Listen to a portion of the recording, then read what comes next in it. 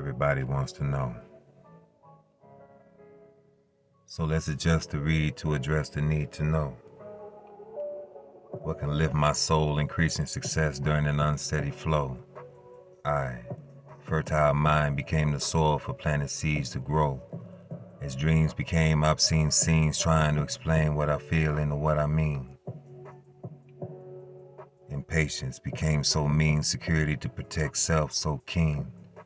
Hearing explanations, believing everything until I heard hesitation. I'm a real true fiend. Enlightened by how decisions frighten, will exploration for the occasion make emotions heighten? Everybody wants to know.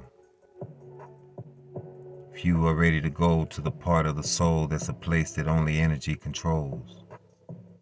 Stop. Wait a minute. It's okay.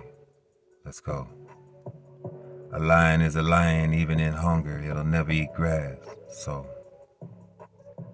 it's about principle. For certain habits to die slow, I can only give what I know.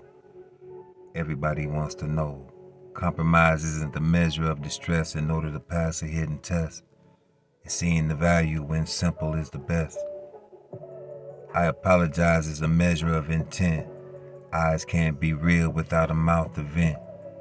How is it communication always explaining what was really meant? Everybody wants to know.